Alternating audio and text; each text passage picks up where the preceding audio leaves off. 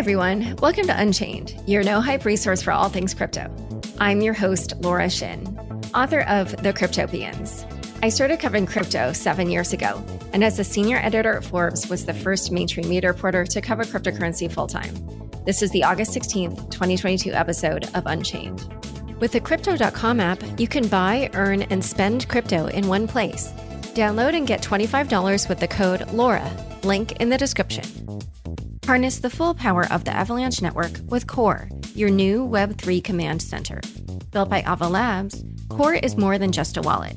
It's a non-custodial browser extension engineered for users to seamlessly and securely experience Web3 like never before. Explore Avalanche dApps, NFTs, bridges, subnets, and more today. Hey, Unchained listeners. As you know, it's hard keeping up with the fast-paced world of crypto, so we've got just the thing for you. Subscribe to our free Unchained daily newsletter at unchainedcrypto.substack.com. You'll get the latest crypto news and original articles from our reporters, as well as summaries of other happenings and bullet points, plus our meme of the day, all curated and written by our amazing team. It's still your no-hype resource for all things crypto, just in newsletter form. Sign up at unchainedcrypto.substack.com. Again, the URL is unchainedcrypto.substack.com. Today's guest is Surojit Chatterjee, Chief Product Officer at Coinbase. Welcome, Surojit. Thank you for having me here, Laura. Tell us the story of how it is that you got into crypto and came to work at Coinbase. I had to go back a few years. Actually, my first introduction with crypto, of course, I read the paper, Bitcoin white paper and so on, but I was not really into crypto till 2016. And the story is I was working in a company in India. So I worked at Google, then moved to India for a couple of years. And I was head of product at a company called Flipkart. So the e-commerce company. And what was unique about the company and unique about e-commerce at that time in India was most of the payments were, on delivery. So you go deliver your products and people give you cash. So most of the Indian economy was cash enabled and still is. What happened in 2016 was one fine day, government just surprised everyone and announced this thing called demonetization, which meant all the existing currencies were kind of useless. And basically you had a little bit of time within a couple of weeks. You had to go and deposit your currencies in a bank. And then you had to wait for government to print new currencies and get those currencies. And of course, as you can imagine, that immediately tanked our business because our business was all about collecting cash and people were just depositing their cash to banks. And it's not just our business. Like I saw, most of India is unbanked, was unbanked, is still unbanked. Government, of course, is doing a lot of work. So it was a huge pain for ordinary citizens to go open a bank account, deposit their currencies, and then wait for many days sometimes to get money in small amounts. And that's when I bought my first cryptocurrency, my first Bitcoin, my Ethereum. And I thought, okay, there must be a better way than public government issued currencies. There must be a better way to run this whole monetary system. And that got me into crypto. But I was not really playing with crypto in a big way till I joined Coinbase, and that was late 2019, early 2020. Yeah, I love this story because so often I'm asked by particularly like US reporters, things like, what's the use for cryptocurrencies when we have credit cards and whatever? And I always say to them, oh, you should talk to people in other countries because people in countries that don't have as good functioning financial services, they grab onto the use case for this much more quickly.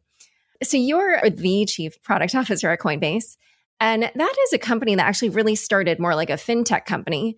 One of its greatest early achievements was creating a credible and solid connection to the existing banking system and also making the user experience of buying crypto simple and user-friendly.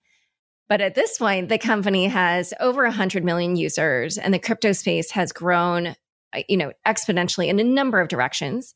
On top of that, a whole host of other companies also offer that great user experience. So at this point, what do you think sets Coinbase apart? What products would prompt customers to stay on Coinbase after they've purchased their coins? Yeah, absolutely. Look, I think of Coinbase as a gateway to Web3, right? We started, as you said, as a financial company. We allowed people to buy, sell crypto. And that was really the first step. If you want to do anything in crypto, you need tokens. But you know how the industry is emerging. We're seeing real utility, real applications being built on top of this blockchain. So my vision on product side is, how do we bring 1 billion plus users, billion first and then multiple billions, to crypto and Web3? And how do we enable them to use all the applications, all the Web3 services with ease and peace of mind? I think if we do that, not just as Coinbase, as an industry, we're going to bring a major portion of the GDP to come on chain. And I think that just helps create more economic freedom for everyone. And that really ties with our company's mission to create more economic freedom. So how do we do that? How do we realize that vision? My mental image is of a bridge, if you allow me. So it's a bridge between the fiat world and the crypto world, and increasingly the Web3 world, with two foundational pillars under that bridge. One is trust, and other is ease of use. And how do we build this bridge? So I think of two ways. First, we build an integrated product suite to give our users access, both in retail and institutional users, access to what I call all the assets, all the verbs, all the apps, and all the chains.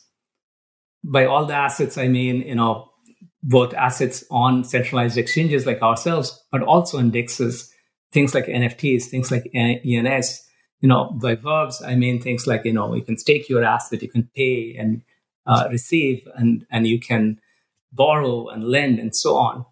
All the apps means all the dApps and Web3 services and so on. And then the second part of this is, how do we help accelerate the ecosystem by giving developers the tools they need? And that's what we are doing with Coinbase Cloud, for example. We are building tools so developers can build quickly, easily, and securely the amazing Web3 services. So that's kind of the overarching vision we have today.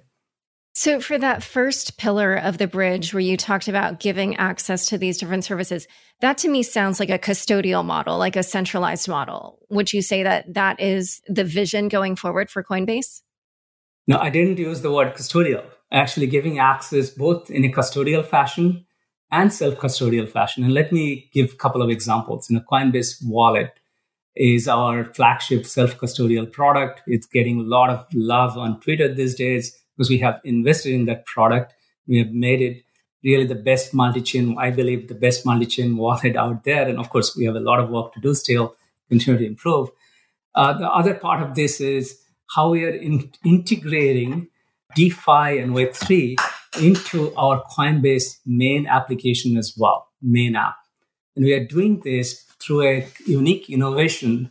We worked on MPC technology for a long time. I'm sorry, MPC, what's that? Multi-party computation. So let me explain. So basically, we integrated this wallet called dApp wallet into our main app. The way it works is, we keep a shard of your key, you keep a shard of the key on your device. So you can actually use that wallet to access any DeFi app, any Web3 app, right from within Coinbase main application. If you lose your device, we can actually restore your key because we have a shard with us. So you can call our customer service and we can help you. So it basically allows mainstream users, like we have 100 million users today, verified users, to access Web3 and DeFi without worrying about managing their keys or losing devices, as often happens, like losing their device, losing their seed phrase, and so on. So that's how we are building the bridge to Web3 through all our applications. So it's not just the self-custodied app, Coinbase Wallet, but through this, what I call semi-custodial wallet in our main app as well. And even on institutional side, actually, we are working on ways to give institutions access to DeFi. Because I think that's going to be the future, the innovation that will be unleashed. We have already seen it during the DeFi summer and NFT summer and so on. we are already seeing all the innovation, and we want to make sure our users can access that innovation through every product we have. So it's not just custodial. In fact, one of the mantras we have internally is, build DeFi first. So we are always thinking, okay, how can we give users access to not just first-party services that we are building, but also third-party services? So today in Coinbase main app, you can buy tokens through our exchange directly. You can also buy tokens on a DEX, because we have done a native DEX integration. We have worked with DEX aggregators. So you can buy very large number of tokens directly through DEXs, again, powered by this dApp wallet that I just described. And so since crypto is constantly evolving, and as you just described, you're building out this whole suite of products that, service different communities within crypto, those who would prefer a custodial experience, those who would prefer self-custodial, and yet not be fully dependent on themselves for their own security.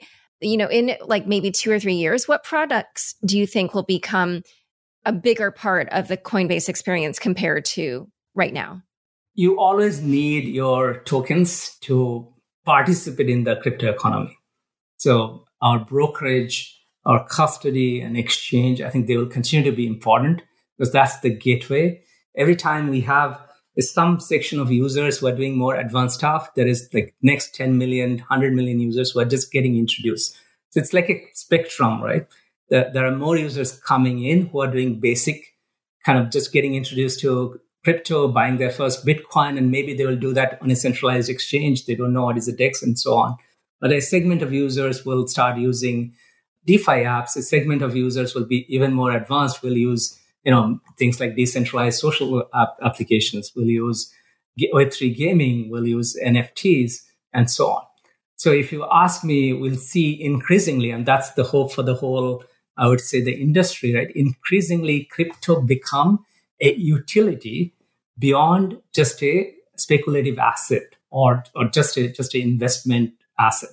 So, you buy, sell crypto, but when it becomes a utility, it means, can you use crypto every day? One of the things I talk about sometimes is a toothbrush test, which is like, you use a toothbrush in the morning and in the evening. So twice a day. So can you find those toothbrush use cases for crypto, right? Or crypto enabled applications, right? That will be bigger and bigger for the whole industry. And I think that's good for the industry, because for this industry to really succeed, really go mainstream, we have to figure out those use cases. I think NFT was a good example. We have seen it brought in a new set of users to crypto who are not really like traders in a traditional sense. They are collectors, right? We'll see other different types of communities, different types of users come to crypto as the whole industry and the community invents new types of applications and services. Yeah, I don't know if I would 100% agree with that, because I think a lot of them are speculators too, flipping their JPEGs. It always starts with that. I don't think there is anything bad with that. It starts with that. But I think, over time, we'll find we are already seeing there are real applications. There are communities, for example, getting created who are token-gated communities. So you get special access. Brands are doing that. Have special access to events or special social kind of gatherings and so on based on the tokens you hold. Now, that's not really speculation. That's like a human behavior of forming kind of tribes and communities and social interaction. So at this point, you are trying to service kind of a range of clients. Where do you prioritize, when it comes to institutional versus retail? How do you kind of think about these different segments? So we started with a retail focused offering, right? And it's still the strongest part or biggest part of our business at this point, because we started early. We are, of course, seeing a huge momentum in our institutional business. We just announced the BlackRock deal. It's a landmark deal, not just for Coinbase, but for the whole industry. And I would say it's not just the retail users and institutions, it's also the developers. That's the third segment that we cater to. I talked a little bit about Coinbase Cloud. We want to help grow this ecosystem. So that's the other part. Again, when we grow the ecosystem, we also grow. So we're building tools to help developers build their applications faster, more secure way, in a scalable way. We are building, allowing them to access like blockchain nodes, run their own nodes, run their own validators, earn rewards, do staking, plug in a fiat rail with Coinbase Pay, and so on. So it's the three customer segments that we think about, and I would say it's a flywheel. It's not one versus others. For example, with our institutional customers and retail customers, we are creating more liquidity when both of these flows come together in our exchange. Right?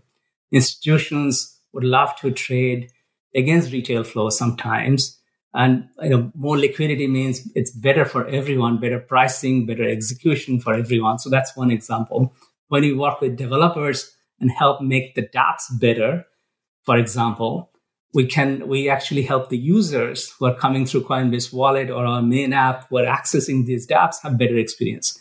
So it's a flywheel, and that's how I think about it. It's not like one versus other. We have to kind of do all of these three things to make sure the flywheel keeps spinning. And one other group is sort of the more crypto native people who are kind of their own special segment within retail. I would bet many of them are pretty unlikely or unwilling to use a centralized exchange. So how do you think about attracting them as a customer, or do you feel that's just a different segment? Yeah. So what is interesting about that segment is, by the way, we love that segment. We listen to them all the time. They're vocal on Twitter. I get a lot of product feedback from them, and I think it's super helpful. I always think when you are building a product, you got to think about the power user, because eventually what will happen is your regular users will it's a graduation. They'll graduate to become more and more sophisticated. And you don't want to lose that user. You want to make your product in such a way that the power users can also use it. It's not exactly this segment, but one example here is how we are combining retail advanced trading within our main app. Previously or even now, we have a separate app called Coinbase Pro where advanced traders go. And we thought, okay, a lot of our regular users actually become advanced traders. And how do we bring that functionality in the main app? Now, for the crypto native, crypto forward folks, some of the things that they will tell us is, hey, can you make it easy for me to on-ramp, create a fiat on-ramp from your bank or whatever, to directly to an L2, directly to another chain like Solana and so on. And because they, how do they get their crypto and play into this new blockchains? They have to come to some centralized exchange and first move their fiat money into crypto. So we did that. We actually integrated an L2 direct on-ramp to L2 into our main app, also into Coinbase Wallet. For this segment in particular, Coinbase Wallet, they are already using Coinbase Wallet. They're loving Coinbase Wallet. It's the most sophisticated wallet out there, a multi-chain wallet. We actually support more than 7 L2s and blockchains today. It's also a wallet that allows you, if you use Coinbase Wallet, you can get visibility into all your tokens across all chains. You can get visibility into all your investments in any DeFi app out there, right on the homepage of our Coinbase Wallet. And you don't need to switch wallets to play into another chain. We are making it super easy for you to move assets between chains without needing a third-party bridge. So they're loving it. We are getting a lot of good feedback. So the idea is, yes, we want to build products for the crypto forward, crypto native folks. And I think we have made a lot of progress in the last year and a half in that direction. And it shows in our products. I'm sure you have seen the press coverage of this. And there, unfortunately is one area that I think Coinbase is seen to have failed when it comes to products for crypto natives. After initially getting 8.4 million emails waiting for the NFT product, the day of Coinbase's launch had only 150 transactions. And since then, trading volume has stayed relatively low. This week, the marketplace has been doing below $10,000 in volume per day versus millions of dollars worth of transactions on OpenSea and LooksRare. So what went wrong there? Let me first take a step back and kind of say what happened and describe kind of our perspective a little bit. So first, there was probably very high expectations set on a product that is very early. NFT is still in beta. It's been just a few weeks, and we are seeing engagement, customer engagement in the service. I think it's been like 5 months, right? It just came out of beta very recently, Laura. It's still very early. It's not out of beta, actually. It's still beta. I think for 5 months, we have made a lot of noise early on, but actually it was in front of the user a couple of months back. I always think about technology products, it often take a longer time and iterations, right? We try a lot of new products. We don't expect them to succeed on day one. I'll tell you one example. I was at Google, and Google came up with Android and the flip phone when iPhone was already there and very popular. And it was like a throwback from the 80s or 90s, right? Nobody wanted to use it. Everybody said it was terrible. And we all know what happened, like where Android is today, because Google kept investing in it and was committed in it for the long term. That's what we are going to do. We think of NFT actually is an area that we want to commit to for the longer term, and not just by Coinbase through Coinbase Marketplace. So let me kind of give a little bit more perspective on our overall NFT strategy, and that might be helpful. Look, as I said before, we think NFT will be a huge driver for the industry as a whole, right?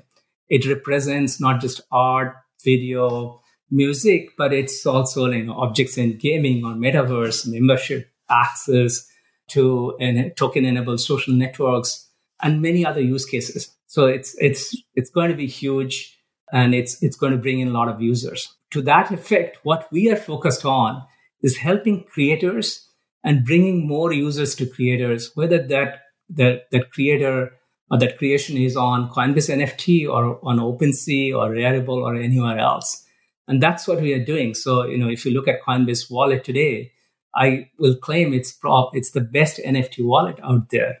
Users can now view NFT bids on multiple marketplaces, including OpenSea and everywhere else, directly from within Wallet. They can access both first-party and third-party marketplaces through the browser that we have, Web3 browser that we have embedded within Wallet.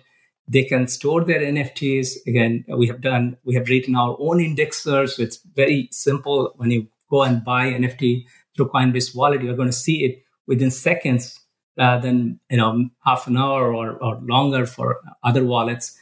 And we have done the same for our main Coinbase apps. We have integrated a Web3 browser and an MPC-based dApp wallet. So you can access all the NFT marketplaces in a unique way through our main app as well.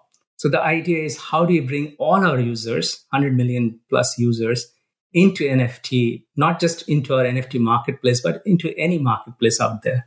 Then on the creator side, by the way, one more thing I want to mention, it's also not just on Coinbase, also on third parties. So we just announced this partnership with Meta. So we are enabling all Instagram customers to store their NFTs using Coinbase Wallet. I mean, this is a huge deal because, hundreds of millions of Web2 users will get the taste of NFT for the first time. And we're happy with that. Now, that's on the user side.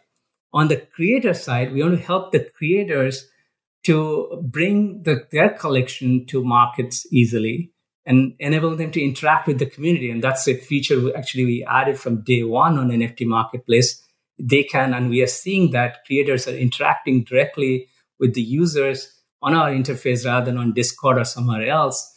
And recently we did this experiment. I would not say experiment, a new feature actually, introduced this concept of called drops on NFT Marketplace. So drops are like primary sales of exclusive NFT collection. And we have partnered with like top media houses, brands, prominent creators, names like Bill Murray, Chive Media Group, Project Pinkman, People Pleaser. And this is what happened, Laura. So this was a new thing. We said, okay, let's try it. Let's see what happens.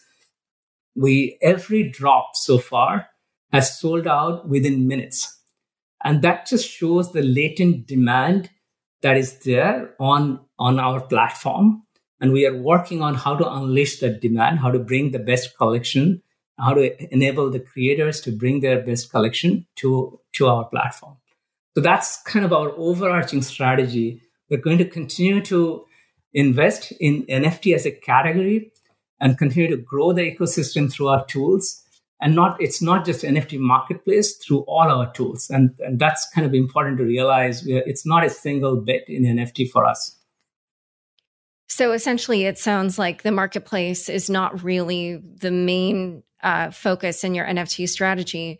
But I'm sure you probably saw that Nick Tomeno, an early Coinbase employee, tweeted that he felt this kind of social strategy for your NFT marketplace was not the right one, and that really it should just be a simple fiat to NFT on-ramp. So why is it that you're not focused on something as simple as that, especially since it would play to Coinbase's strength? These two are not mutually exclusive to each other, right? We have added, since we launched, for example, we integrated Coinbase Pay with Coinbase NFT. Now, Coinbase Pay actually externalizes all our fiat to crypto on-ramps. So if you're a Coinbase user, Coinbase customer, you can just log in and you can pull your crypto very easily, or you can directly pull from fiat to crypto on a third-party app or including in Coinbase NFT. So we have done that. We are making it easier and easier to bring Coinbase users to Coinbase NFT. But as I explained, that's not the only thing. We want to bring users to NFT, period. And Coinbase NFT is one of the marketplaces. On the issue of social, I think it's still very early days. We are seeing very interesting engagement. We are learning a lot. For example, we are learning that, sometimes the comments on individual NFTs is probably not the most useful thing, but comments on like a collection is very useful. So users are commenting on overall collection. We are seeing there is interaction between the creator and the user. So users are giving feedback to the creator or having a conversation with the creator. We're also seeing interaction between multiple creators. Creators themselves are commenting on each other's collections. So these are all new kind of behavior that is forming. It's a brand new concept, right? So it will, like anything else in technology, people will always say, "Oh, that didn't work." After a few years, it becomes the biggest thing. I'll say, even if you look at something like podcasts, like 10, 12 years back, people were confused. Is this going to be really a kind of a media, or is it just one-off thing that will die down? And today you can see, we are talking in this podcast, Laura, it's a real force in the composition of our media today. And in fact, I consume almost all my news from podcasts rather than from mainstream channels or mainstream media.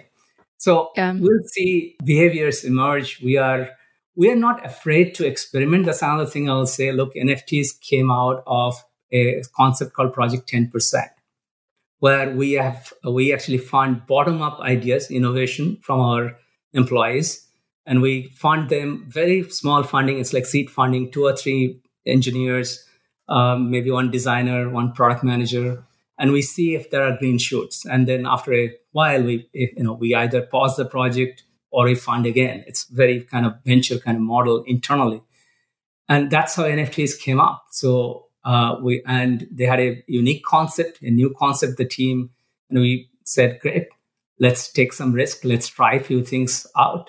So we're not afraid of trying things out. And that's how innovation happens. I always think if I try out like 10 things and all 10 are successful, maybe I'm not taking enough risk, right? That's almost impossible. So yeah, although I do think it was surprising to find out that only 30 people were working on the NFT project, considering what a large staff you had at that time. And it was not even 30 people. Till December, we had like 6 or 7 people, actually. Right, which given your headcount was a little surprising because NFTs obviously had been huge for quite a while. One other area that I wanted to ask about, which was also perceived as a miss by Coinbase, was the DGen trilogy. When you released part 1 of it, people were responding things like, the SEC should be investigating this for illegally inducing cringe.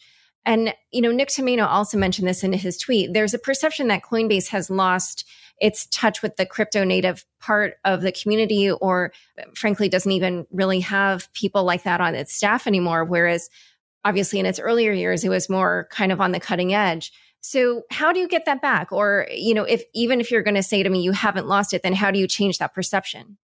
Again, I'll say we try lots of different things. So this is something our marketing team tried. Some things are more successful than others. When we tried our Super Bowl ad, for example, I think DJs loved it. Crypto Forward folks really loved it. And it was a unique concept. This was probably that didn't hit the mark quite for some people. We understand that. We take the feedback and we'll go and try other things. But I think it's not true that we don't have Crypto Forward folks in Coinbase today. I think if you look at the innovation we are churning out, it would not be possible without Crypto Forward folks. We are the first company I just talked about building this very unique MPC-based wallet, right? A semi-custodial wallet. You probably, I don't know if you follow Pete Kim or others. He has talked about it. He's one of the engineers I respect a lot. There are many other people like that. We are building this interoperability bridges between multiple blockchains. That would not be possible without people knowing crypto very deeply and being embedded into the ecosystem. So I don't think that is right. Of course, many people will have many opinions. We respect that. We take that feedback. When everything will not hit 100%, because we try a lot of different things. We are a more diversified company now, not just building one product. And that's a very deliberate choice. We're a multi-product company. I talked about, how we are creating this flywheel between, multiple customer segments, how we are building products for each one of them. But overall, I think we are doing pretty well. We are seeing our customers love us, and even a lot of DJs love us. Today, Coinbase Wallet, some of the feedback on Coinbase Wallet is great. Feedback on Coinbase Pay has been great. A lot of some of the top wallets like MetaMask and Phantom actually has integrated Coinbase Pay, and people who have used it have said it's great. Feedback on our L2 on-ramps has been great. So I can keep doing more examples, but it will always be true that when you are a slightly larger company and you have a diversified portfolio, there are things that we will try that may not succeed. But overall, we'll try many things and many will succeed as well. All right. So in a moment, we're going to talk about some products that people are eagerly anticipating. But first, a quick word from the sponsors who make this show possible. Join over 10 million people using Crypto.com, the easiest place to buy, earn, and spend over 150 cryptocurrencies. Spend your crypto anywhere using the Crypto.com Visa card. Get up to 8% cash back instantly, plus 100% rebates for your Netflix, Spotify, and Amazon Prime subscriptions. Download the Crypto.com app now and get $25 with the code LAURA. Link in the description. Is your Web3 experience hindered by inadequate crypto wallets and browser extensions? Ava Labs has created Core, a free, non-custodial browser extension engineered for Avalanche users to have a more seamless and secure Web3 experience. The best-in-class Avalanche Bridge now offers native support for the Bitcoin network. Put your Bitcoin to work in the robust DeFi ecosystem by bridging BTC to Avalanche today. With Core, you can also easily swap assets, display your NFTs in style, store your assets in a Ledger-enabled wallet, and put real dollars into your crypto wallet in just a few clicks. Core is everything you need for a simple, secure, and convenient Web3 experience. Download the free Core browser extension from Google Chrome's App Store today. Back to my conversation with Surojit. The deal that Coinbase recently signed with BlackRock is something that had a lot of people discussing. BlackRock is the largest asset manager in the world with $10 trillion in assets under management. It's also the parent company for iShares, which is the largest ETF provider globally. what is the vision for the types of products and services that you think will result from this partnership? Absolutely. Let me probably first give a little bit of context on the partnership itself. First, I think for this partnership to come together during the darkest kind of time of crypto winter is a testament of how far we have come as an industry and as a company. So, institutions are really thinking of crypto as a new asset class, and they are looking at Coinbase as the gold standard in the industry. So, what does this entail? As you know, BlackRock is world's largest asset manager. They have over $8.5 trillion under management.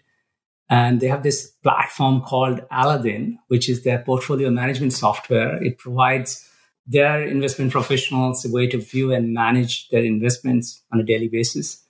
Now, Aladdin also has over 300 other large asset managers that use Aladdin. So they are bringing in another $22 trillion in management. So that's the access we create. Now, what's going to happen is Coinbase Prime is going to be integrated directly within Aladdin. So these asset managers now will have access to crypto trading, custody, Prime brokerage, all the reporting that Prime provides right inside their regular workflow that they use day to day to manage all their other assets.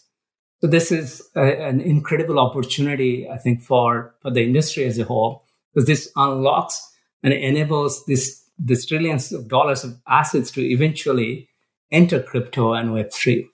So that's what is exciting about this partnership. And we've started working with BlackRock. By first half of 2023, we are going to start roll out the first phase of this partnership. So we'll start giving access to a lot of this functionality within Aladdin. And then, we'll keep adding more and more functionality. We are going to start with Bitcoin first, but then also move to make all this functionality available for other assets. And what's your sense of how much demand is fueling this? Because last year, BlackRock CEO Larry Fink said he didn't see much institutional demand for crypto. And we've seen in the past, there have been times when there were these seemingly big partnerships that were announced with, for instance, retailers accepting crypto as payment. And eventually they didn't amount to anything meaningful. So, what's your sense of just how much actual demand from institutions is driving this and will actually result in real money coming in? Absolutely. I mean, BlackRock will tell us, and a lot of our other institutional customers will tell us that their customers are asking them about crypto. That's why they're interested in talking to us. So we are seeing this demand, right, as a crypto as an asset class, keep growing in amongst institutional investors. So, and this deal has fueled even more, I would say, interest. So we are getting a lot of calls from other institutions who are interested, who are curious, and they want to understand more. So I think this is a great time for crypto to invite and welcome more institutional investors. So I'm very bullish on our institutional business, very bullish on what we can do to help these institutions get into crypto and not just buying. I talked about this a little bit earlier, not just buying Bitcoin. That's how many of them will start. But then, get into lots of different types of coins, altcoins and so on, but also get into DeFi and Web3 and participate. We'll see that also happen in the future. And I'll mention one more thing here. A few months back, we announced this with some of our actually industry partners, other staking providers, a new protocol called Alluvial Finance. So this basically Alluvial Finance provides liquid staking for enterprise grade liquid staking as meant for institutions. So I think we'll see more and more of those infrastructure will get built by us, by other players in the industry as well. Like a version of staked ETH, but for institutional clients? Right, exactly. Okay. So speaking of staking, you recently announced that Coinbase would be adding Ethereum to its list of staking options for U.S. clients, U.S. institutional clients. And Obviously, at the moment, the market is expressing a lot of interest in trading Ether due to the upcoming merge. However, after the merge, if the majority of institutions decide to stake with Coinbase Prime, how do you prevent Coinbase from having the keys to the largest percentage of staked ETH and sort of centralizing it that way? Yeah, we are careful about that. We work with, of course, we have with our Bison Trails acquisition with Coinbase Cloud, we have our own validator infrastructure that Coinbase Cloud maintains. But we always make sure we are diversifying with other partners as well. We have been very thoughtful about the risks customers have in staking, the risks that we carry for them. And that's kind of what has been a principle in how we offer this product. You will see some of our competitors offer very high, for example, very high API and staking and so on. We deliberately don't do that because we want to make sure we can stick to our commitments when the asset prices swing like wildly, right? Same thing. So we are going to just be very diligent and make sure it's sufficiently decentralized. And, it's always thinking about with the customer lens, how much risk we are taking. So for the customer. Okay. Yeah. I mean, it just almost goes against your own self-interest. It's like you're, if you're following what's happening with the other liquid staking derivative providers, then there is sort of a tendency towards centralization. I wanted to ask you a little bit more about Coinbase Wallet because you've, talked about it a lot. And I was wondering, are you monetizing that already? And, whether or not you are, if a lot of trading volume were to move from the exchange to Coinbase Wallet, then how would that change your revenue and by how much? Yeah. So let me kind of talk about Coinbase, how we are monetizing Coinbase Wallet, since that's the essence of the question. So we charge a fee for DEX trading today through Coinbase Wallet. We have connected with DEX aggregators, similar to actually MetaMask and other wallets as well. They also charge a fee. We charge a fee. So that's how we are monetizing Coinbase Wallet today. It's basically an access fee. And what would happen to your revenue if all the trading volume were to move from the centralized exchange over to Coinbase Wallet? Yeah, I'll not speculate on eventualities and kind of specific numbers.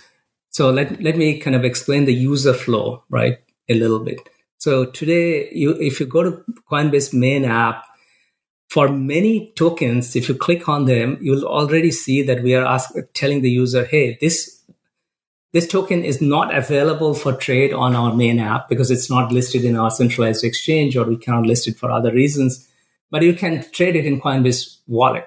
So we already have a connection from the main app to Coinbase Wallet. So we see some users, they will come to the main app, then jump to the Coinbase Wallet and do trading.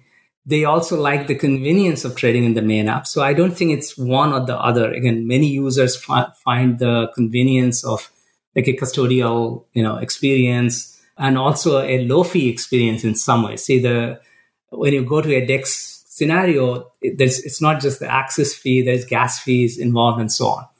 On Coinbase, you're not paying those expensive gas fees because it's a centralized exchange, and we are in aggregate writing the transactions onto on-chain and so on.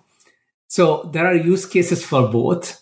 And I think what we are going to see is some users will choose. So some users like the convenience of a custodial experience, like the usability. Some users prefer the privacy or the freedom to manage their own keys, manage their own assets, the security that it gives in their mind. So they are going to go to self-custodial wallet or Coinbase wallet. So we are building choices for our users. That's how I think about it, and we'll see how how user behavior changes over time. The last several months, Coinbase has been losing market share. In May, FTX surpassed Coinbase to become the second highest volume exchange worldwide.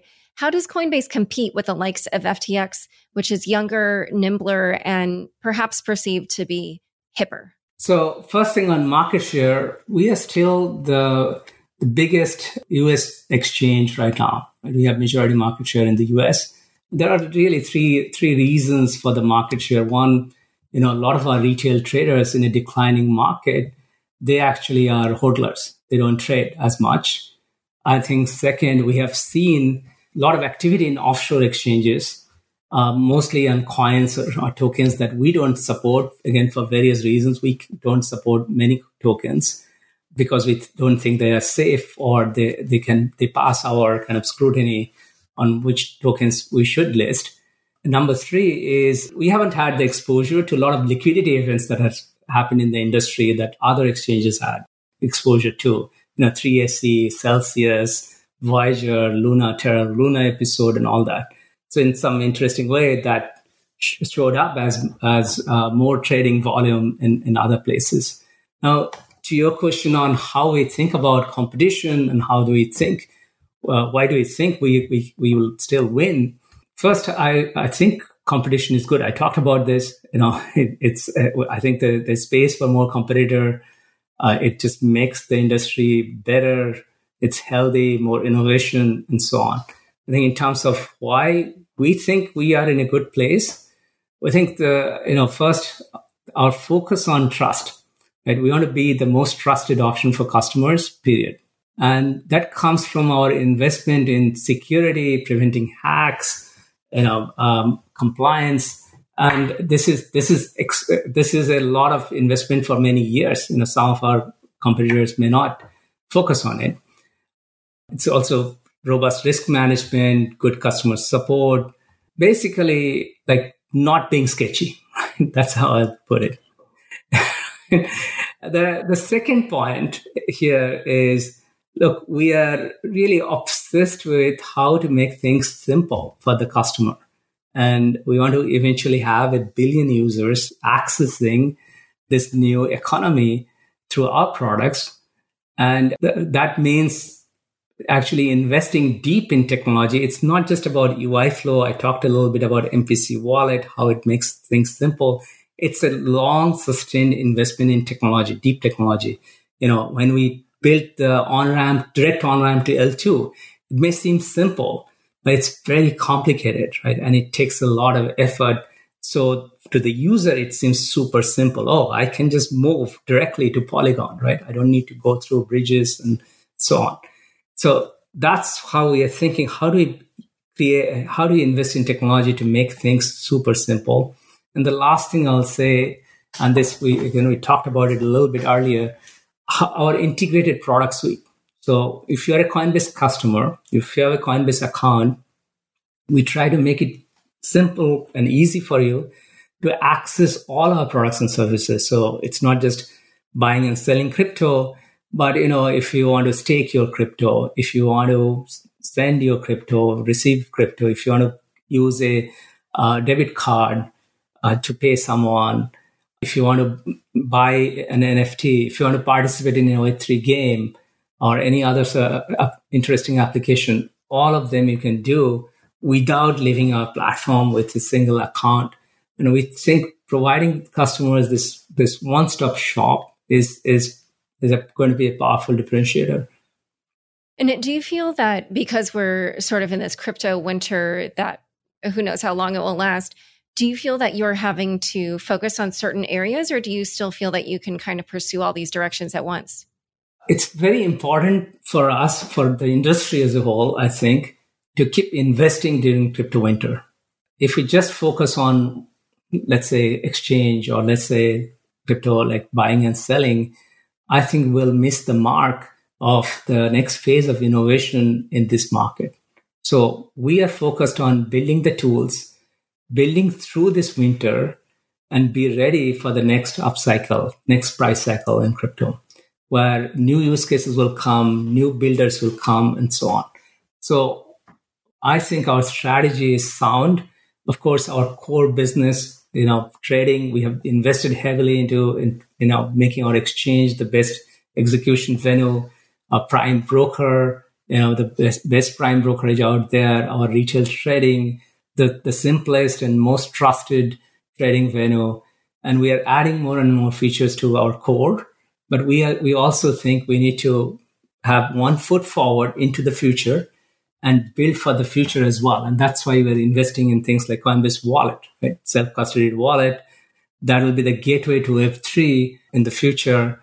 We are investing in Coinbase Cloud that will help build the Web3 economy, build the Web3 ecosystem, and help power, it's like the traditional, probably picks and shovels strategy, right? We want to build the picks and shovels to help developers build their next billion-dollar applications.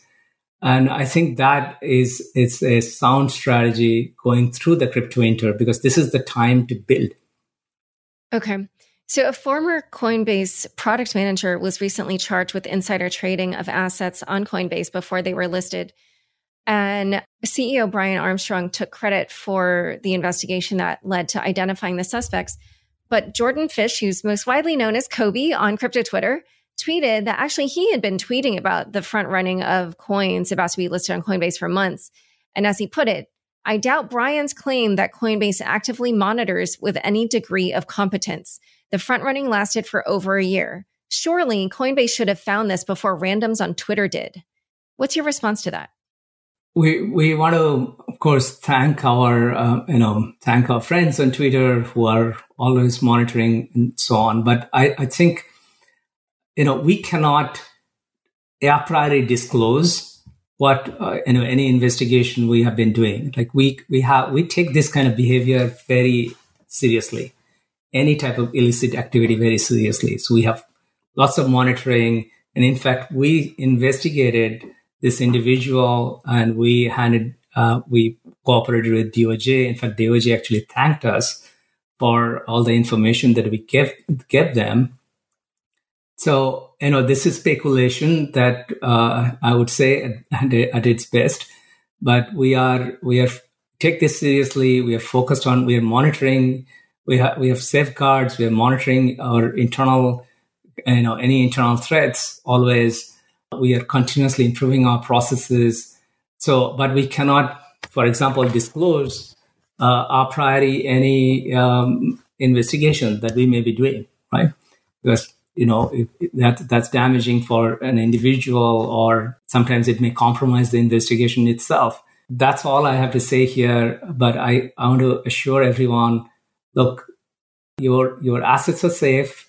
We do not allow front running, and we are going to take serious action if we find any hint of it anywhere. And in the same case, the SEC charged this product manager and his two accomplices with insider trading. But in the charges, the SEC mentioned that 9 of the assets on Coinbase were securities, but it didn't really give the reasoning for that. And since the case is against this former employee and his brother and his friend, is there any way for Coinbase to get involved, or is there some other way that Coinbase can basically get the SEC to provide its reasoning as to why those coins are securities?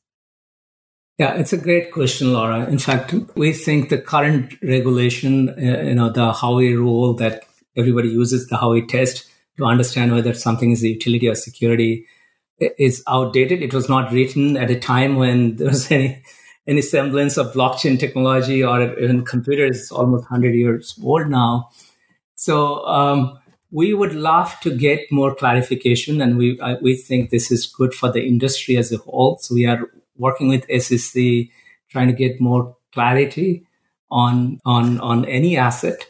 On our side, every asset we list goes through a very rigorous process, a digital asset listing framework, where our legal team, compliance team, security team, they evaluate the asset, they apply the Howey test, and we reject a lot of assets. By the way, it's not like we list every asset that comes our way. We do not publish the assets we rejected because for other confidentiality reasons, but we reject many assets. And we are confident that the assets we have listed passes that test. In fact, the digital asset review framework that we have was actually reviewed by SEC. We reviewed that with SEC as well. So we would love to get this clarification for the whole industry, and we'll work with SEC or any other regulator for that matter to get more clarity. So after this incident, Chief Legal Officer Paul Grewal published a blog post titled, "Coinbase does not list securities, end of story." I feel like that headline implies that Coinbase has the final say on whether any particular token is a security. Obviously, it doesn't. So why was this written in this way? Again, we maintain that, to our knowledge, when we apply the laws as we understand them, the regulation as we understand them, we do not list any securities. Right? All our tokens are utility tokens, and that's the spirit in which this blog was written. But I don't want to speculate specific wording in a blog and why the wording was there. But this captures our feelings or our message that, look, we follow a process that was reviewed by SEC to determine whether a token is security or utility, and we do not list securities. So if there are clarifications and clearer regulations, we'll of course welcome it. We have always welcomed clarity in regulation. So if this kind of helps pave the way to get more clarity, I think that'll be great for the whole industry. You'll probably agree. Yeah, well, Coinbase has obviously been doing a lot of work in this direction, hasn't yielded much result, not to blame you, but after this case, why is it that Coinbase did not delist the 9 coins named in the insider trading case, considering that Coinbase did delist Ripple's token after the SEC sued Ripple for XRP being an unregistered security? Yeah, I kind of stated before, we believe these are not securities, and that's why we did not see any reason to delist them at this time. If there are security tokens, and we don't believe there are any security tokens on our platforms, we delist tokens time to time from, on our platform when we see safety issues for our customer, for example, and other challenges. So there are, these decisions are taken very thoughtfully. We have this digital asset listing group that convenes and looks at all aspects of a token to figure out whether to list or delist. So I can't comment on specific decisions because it's also been a while back. But for the 9 tokens, we don't believe they are security tokens. That's why we have listed them. So to go back to some of the questions I was asking you about competition with other exchanges, here we are talking about regulation. One of your other major competitors is Binance, which at least in the short term appears to be playing some kind of regulatory arbitrage game. And Coinbase obviously has a very different image. But in that situation, how does Coinbase compete with the likes of Binance when it may be playing faster and looser with the rules? Look, everyone has their kind of own principles or own strategy, right? We believe our strategy is sound. We lean into regulation. We want to be the most trusted crypto platform in the world. And we are seeing it's paying off. For example, if you talk to institutional customers, they will tell us they will not even talk to many of our competitors. They want to only work with us.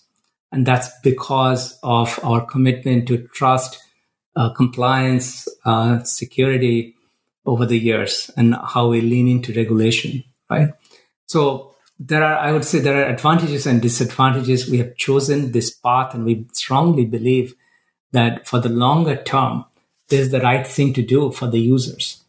And our users also expect Coinbase to act in a trusted manner. We have a different user base, as you can imagine, right?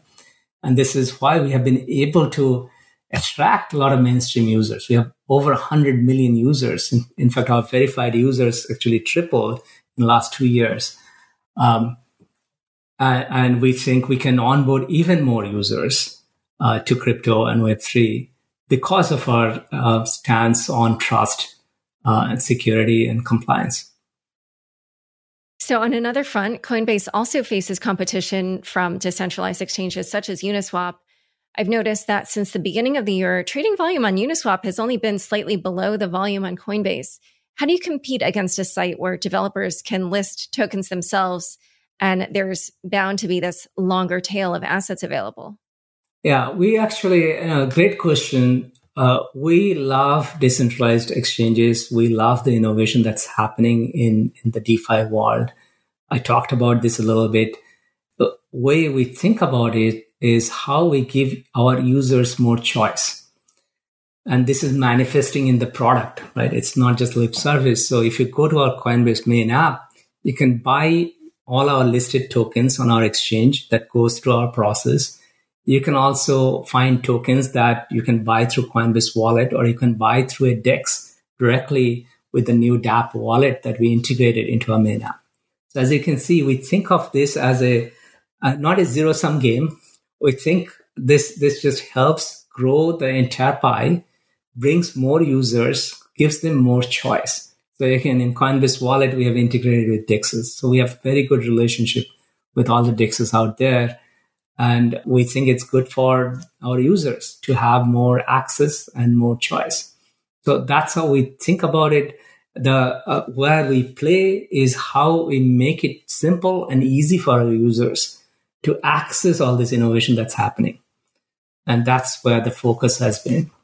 So your earnings report just came out, and Coinbase's average transaction revenue per user is down. It's projected to be in the low $20 range this year, down from $64 per user last year. What are your plans for boosting this number? Yeah. So as I said before, look, in a crypto winter, typically retail users, they reduce their trading activity. They become more hodlers, but they participate in other activities. So they are participating in, for example, staking and a lot of other features. In fact, 2/3 of our users are doing something other than trading today, right? And staking being the big part of that. One idea or a strategic direction that we have been following for some time is how do we keep growing our subscription, what we call subscription and services revenue or non-trading revenue. And if you look at last 2 years, it has grown from being 4% of our total revenue to 18% almost today, right? And it continues to grow. That's one, continue to grow these other sources of revenue beyond trading. We are also experimenting with a new product called Coinbase One. We talked about that in our shareholder letter, if you have been watching us. So this is a product it's a subscription product, monthly flat fee. It allows you to get unlimited trading without a fee. The spread is still charged. We give you 24/7 customer service. So, someone will pick up the phone when you call. If you are a subscriber, immediately, it gives you many other additional benefits across our platform, right? And we keep adding more sources of value. We are seeing a lot of traction for Coinbase One. Again, very early days. We have not made a lot of hype about the product. We have not done any marketing or any PR, but organically the product has grown and showing a lot of strong growth. And we are seeing incrementality from the product. So as users come in, as they move into Coinbase One, we are seeing they're more engaged with our platform, not just with trading, but all the other features that we have embedded in our platform. We talked about the integrated product suite strategy. So that's another way we are seeing how we grow our revenue, irrespective, kind of decouple it from the volatility in the market in the longer run. All right, final question. What do you worry about at night? What do I worry about? There are a lot of things to worry about. I think high level, look for the industry, I think regulatory clarity will be great. So that's the first worry, the uber macro worry I have. And I think that, today we don't even know who is the right authority with oversight. Is it SEC? Is it CFTC? So there's some confusion. Of course, CFTC regulates a lot of what we do, but SEC has questions and so on. So that'll be good for the industry. I think it's also, harmonization of regulation internationally will be useful. A lot of countries are thinking about, how to do KYC for send receive, how to do KYC for self-hosted wallets. And so a lot of ideas are coming up from regulators. Some of those ideas are probably not even actionable in some way. So getting some clarity and some harmony globally will be useful. I think stable coins is another one. I think, not all stable coins are made the same. So regulators need to probably understand kind of how the mechanics of which stable coin is made how. Actually, I do have a question for you about that. There is this lawsuit against Coinbase for failing to educate customers on the differences of Terra versus other stablecoins. In the lawsuit, they alleged that Coinbase did not disclose that it was this algorithmic stablecoin, that it was not backed by reserves. So can you talk a little bit about what happened there? Unfortunately, Laura, I cannot comment on an ongoing lawsuit. Okay. Yeah, I just wanted to ask because you Absolutely, mentioned this. But I cannot offer a comment on. Those are high level, kind of just the regulatory clarity, and will be useful. I think the other, going back to your question, what I worry about, I think the bankruptcies and security hacks that we have been seeing in the industry, it just does not bode well for the reputation of the industry as a whole, right? We have never been hacked. We really focus on security and we invest in it. But I worry about overall the industry kind of went a little fast and loose. A lot of people tried a lot of different things, and probably not enough time was spent in thinking about security. And that gives a bad reputation to the whole industry. I'm hopeful that we will get through this and there are no other bad incidents out there. But every morning I almost scared. Okay, I hope there's no bad news about the industry. No new Nomad or no new Celsius right. Those are a couple of big worries. Yes. Somebody tweeted that my newsletter had the word hack or something in it hundreds of times. So, it was definitely something other people have noticed, not just you. Where can people learn more about you and your work? Maybe Twitter. I tweet out a little bit. I tweet out I do a monthly product launch tweet storm. So if you follow me, you'll see every month, first of every month, I kind of tweet out all the highlights from what we launched. And the handle is? Surchat.it or Surajit. Surajit will work. Surajit at Twitter. What else? Learning about me. I think, if you learn about my products, that's probably good. People can reach out to me, and I talk to a lot of folks in the community. I'm actually learning from others all the time. So, this was a great conversation. I think there's so much more to learn in crypto industry. And we're still very, very early. And we have a lot of stuff to build, right? Let us all work together, not kind of, sometimes I see a little bit fighting with each other and pulling each other down. Or a lot. some, right? But, we are still a small community. So I think the community need to come together and need to make crypto a safer place for all users. I think we have a responsibility to innovate the next big use cases. That's kind of my dream. You didn't ask me that, but I want to. My dream is how can we create a utility use cases for crypto, where people will come on a daily basis. I talked about the toothbrush test and use something that is powered by crypto. But I think that's when we will basically arrive as an industry. All right. Well, we'll see how that plays out over the next few years. Thanks so much for coming on Unchained. Thank you so much, Laura. Really enjoyed the conversation. Thanks so much for joining us today. To learn more about Surajit and Coinbase, check out the show notes for this episode. Unchained is produced by me, Laura Shin, with help from Anthony Yoon, Matt Pilchard, Juan Aranovich, Pam Majumdar, Shashank, and CLK Transcription. Thanks for listening.